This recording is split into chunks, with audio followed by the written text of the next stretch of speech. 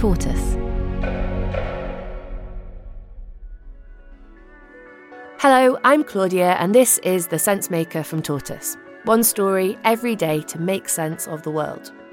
Today, Prince Harry has been in the High Court fighting a legal battle against the owner of the Daily Mail newspaper. What's he trying to achieve?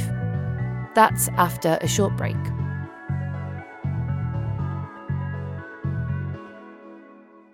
This is Prince Harry arriving at the Royal Courts of Justice today in his court case against the Daily Mail. We thought he was on the west coast of the United States with his family. That is not the case. Until last week, Prince Harry hadn't been in the UK since the funeral of his grandmother, Queen Elizabeth, in September. But on Monday, he emerged from a black car and strode through the front doors of the Royal Courts of Justice. The last time a member of the royal family was in court was in 2002, when Princess Anne pleaded guilty to a charge under the Dangerous Dogs Act.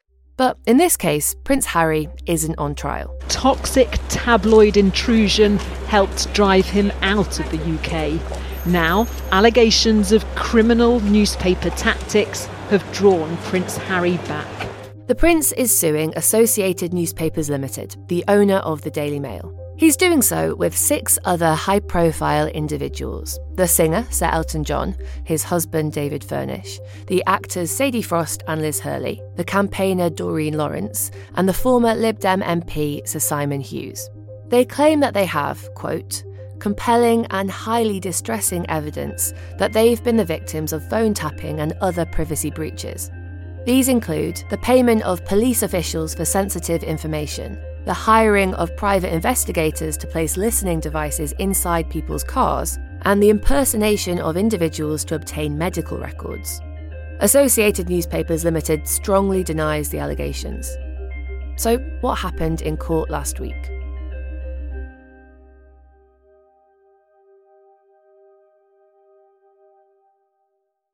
It's about 400 steps between the front doors of the Royal Courts of Justice and Court 76.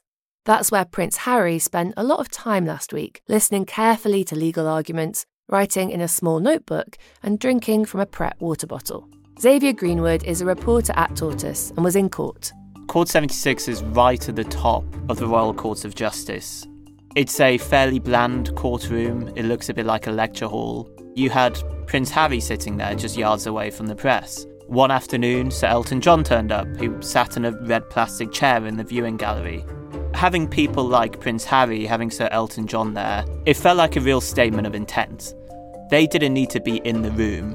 These were pre-trial hearings. Much of what was discussed were quite technical arguments.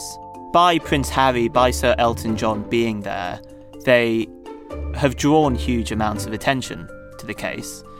And they've made clear too that they're not here to play.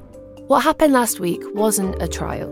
It was a preliminary hearing where lawyers for Prince Harry and lawyers for Associated Newspapers slugged it out. Associated Newspapers want to stop the case going to trial. They say the claims have been brought too late. In the UK, you have 6 years after you become aware of a potential crime to file a privacy claim, and the allegations in this case mainly concern a period between 1993 and 2011. The claimant's lawyers argue that Associated Newspapers concealed alleged wrongdoing by saying the information came from anonymous sources. Their accusations also partly rely on a witness statement given by Gavin Burrows in 2021. He was a private investigator who claimed he targeted hundreds, possibly thousands of people, including tapping Sir Elton John's phone and putting Prince Harry's girlfriends under surveillance. He has since denied gathering unlawful information on behalf of Associated Newspapers.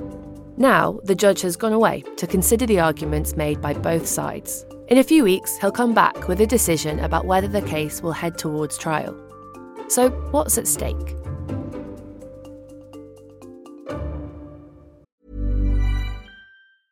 Many of us have those stubborn pounds that seem impossible to lose, no matter how good we eat or how hard we work out. My solution is PlushCare. PlushCare is a leading telehealth provider with doctors who are there for you day and night to partner with you in your weight loss journey. They can prescribe FDA-approved weight loss medications like Wegovy and Zepbound for those who qualify. Plus, they accept most insurance plans. To get started, visit plushcare.com/weight loss. That's plushcare.com/weight loss. we all know what the British press can be like. And it was destroying my mental health. I was Really? like, this is toxic. Yeah. So I did what any husband and what any father would do, is like, I need to get my family out of here. Prince Harry has a stormy relationship with the press. He blames it for the death of his mother, Princess Diana, who was killed in a car crash in 1997 after being chased by paparazzi. And it's a big reason why he stepped down as a working royal in 2020, because he believed that his wife, Meghan Markle, was the subject of racist coverage in the British media. I've never seen the level of abuse and harassment that I witnessed over my wife. Other members of the family, they've experienced different forms of that. But to see it happen the way that it happened, I was naive going into it. I didn't realise that the British press would be so bigoted. And even if I had, I wouldn't have accepted or understood that they could get away with it. Prince Harry's decision to sue Associated Newspapers is the latest confrontation in his battle with the press. If the judge allows the case to go to trial, it will probably be one of the biggest media cases in British history. It could open the door to more claims from other celebrities, and if the publisher loses, it could be costly too. But if it wins or stops it going to trial, don't expect Prince Harry to rest for long. He's also brought privacy claims against 2 other media groups in the UK.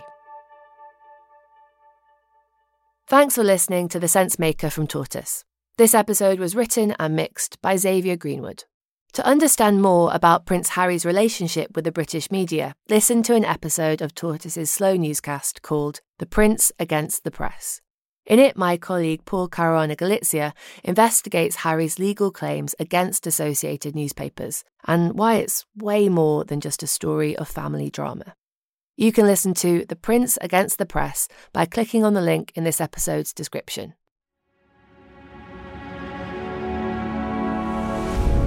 Tortoise.